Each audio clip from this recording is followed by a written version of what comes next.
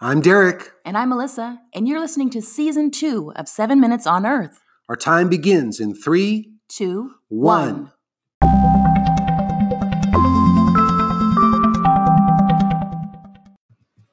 Episode 63, Idiosyncrasies. Melissa, I thought we'd take the next 7 minutes to talk about idiosyncrasies, and we'll talk about each other's idiosyncrasies. Okay. For the listener, let me kind of describe what I'm talking about. I started laughing out loud. I think it was yesterday. Yeah. Because I started thinking about my grandpa. Right. Now, my grandpa Webster was a great guy, a strong believer, hardworking guy. Very sweet. Very, very sweet. Yeah.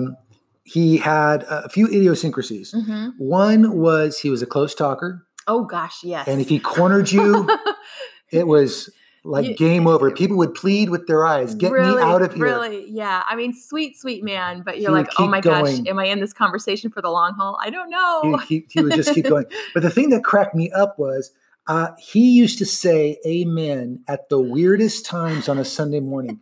They were totally disconnected Right. from the places that you would expect an amen. Okay. Pastor will get up an announcement, say, we're going to have a potluck this Sunday. And you hear him go, amen. And you're like, we just amen to potluck. A potluck, yeah. Or he would go through, you'd have this moment where he'd be like, victory in Jesus. And you're expecting an amen. Yeah, that's a good place for one. Grandpa wouldn't do that. No. He would wait. Okay. And other people would say amen. Victory in Jesus. And the pastor would go on and he'd wind up down and say, I was going to my car the other day. And my grandpa would go, amen. just the random amen. Didn't seem to fit. You share a story. So we were talking the other day about my Oma. And it surprised you. My German grandmother. Apparently you didn't know this about her. I didn't. And I thought it was really funny. Okay, well, there's a thing I like to tell you. Sweetheart, I'm sorry, forgive me. I just had onions. I'm going to be gassy. You're talking about yourself. I'm talking about myself now. Yeah. Or There's lots that makes you gassy. Exactly. Just for the record, onions, raisins. Anything. Just food. Food Breathing, makes you gassy. Breathing makes me gassy. So I'm always like, excuse me, I'm going to be gassy. But we were talking and we were walking and, one or both of us end up letting the fart as we're walking outside. I don't know what you're talking about. Podcasts last forever, so I have no idea what you're talking about. Because somehow I just came up with the idea. I said, well, your grandmother, your German grandmother, she would fart all the time and thought nothing of it. And you're like, what are you talking about? I said, yeah, I remember one incident, especially when I was first in Germany and I didn't speak the language very well. But I was down in the cellar with her in her wash area. She was doing laundry and hanging it up. And she was just going on, just chatting away. And I'm catching like every 15th word. I'm like, I recognize that word. I know what she meant by that. But just punctuated in between her conversation with just a little toot here, a little toot there. And she would just continue talking like we don't talk about farting. It's natural. And just keep going on. And you seem so surprised. I thought that was so I had no funny. idea. Well, obviously I knew my grandmother farted, but I didn't know that when she was talking with you. It was just part of the conversation. Exactly. Yeah. Right. That kind of right. Hey, by the way, the way you told that story, just for the record, remember you were the one who chose to go through your own farting. Okay. Yeah. And not me. Just right, for whatever that's fine. worth. Okay. One more. So my dad had a couple of idiosyncrasies. One is he used to love to say the phrase "back in the hills of Missouri." Okay. Yeah. And he would use it frequently in messages. And the other was he would take his entire hand and rub the side of his face. And he would do it probably once a conversation, maybe twice a conversation. Okay. And it was just almost his way of being tired. And every now and again, I'll catch myself rubbing my face your forehead, and I realize, oh, that's my dad. Uh-huh. All right, well, let's talk about each other's idiosyncrasies. Okay. And one of the idiosyncrasies that you have that I really value is that there's zero subtext with you. Most people, when you talk to them, there's a subtext sometimes to what they're saying. They're saying one thing, but they might mean another. Or they say something and that's to imply something else. Yeah.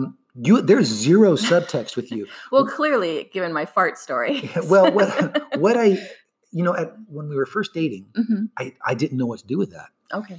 And then I started to realize, this is one of those really idiosyncratic, but really cool things. Like what I see here is exactly what I'm going to get. Right. And even when other people are trying to give you a subtext, like you'll read it. Well, they were clearly cold in whatever this was. Right. But the way you approach it is, well, I'll give them an opportunity and I'll just ask. And if they say no, expecting me to fish, I'm just going to take them at their word. No was no. If they say no, then that must be what they meant. Yeah. I, on the other hand, am a lot better at picking up on that stuff. I know. You're so good at that.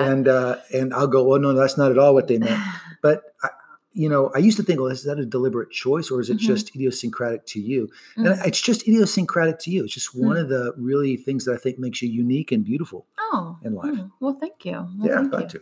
Well, since we're going back and forth here, one of the things that I really love and appreciate about you, and I saw it modeled early on when we were dating, when we were first married, in your mom. Your mom would do this a lot.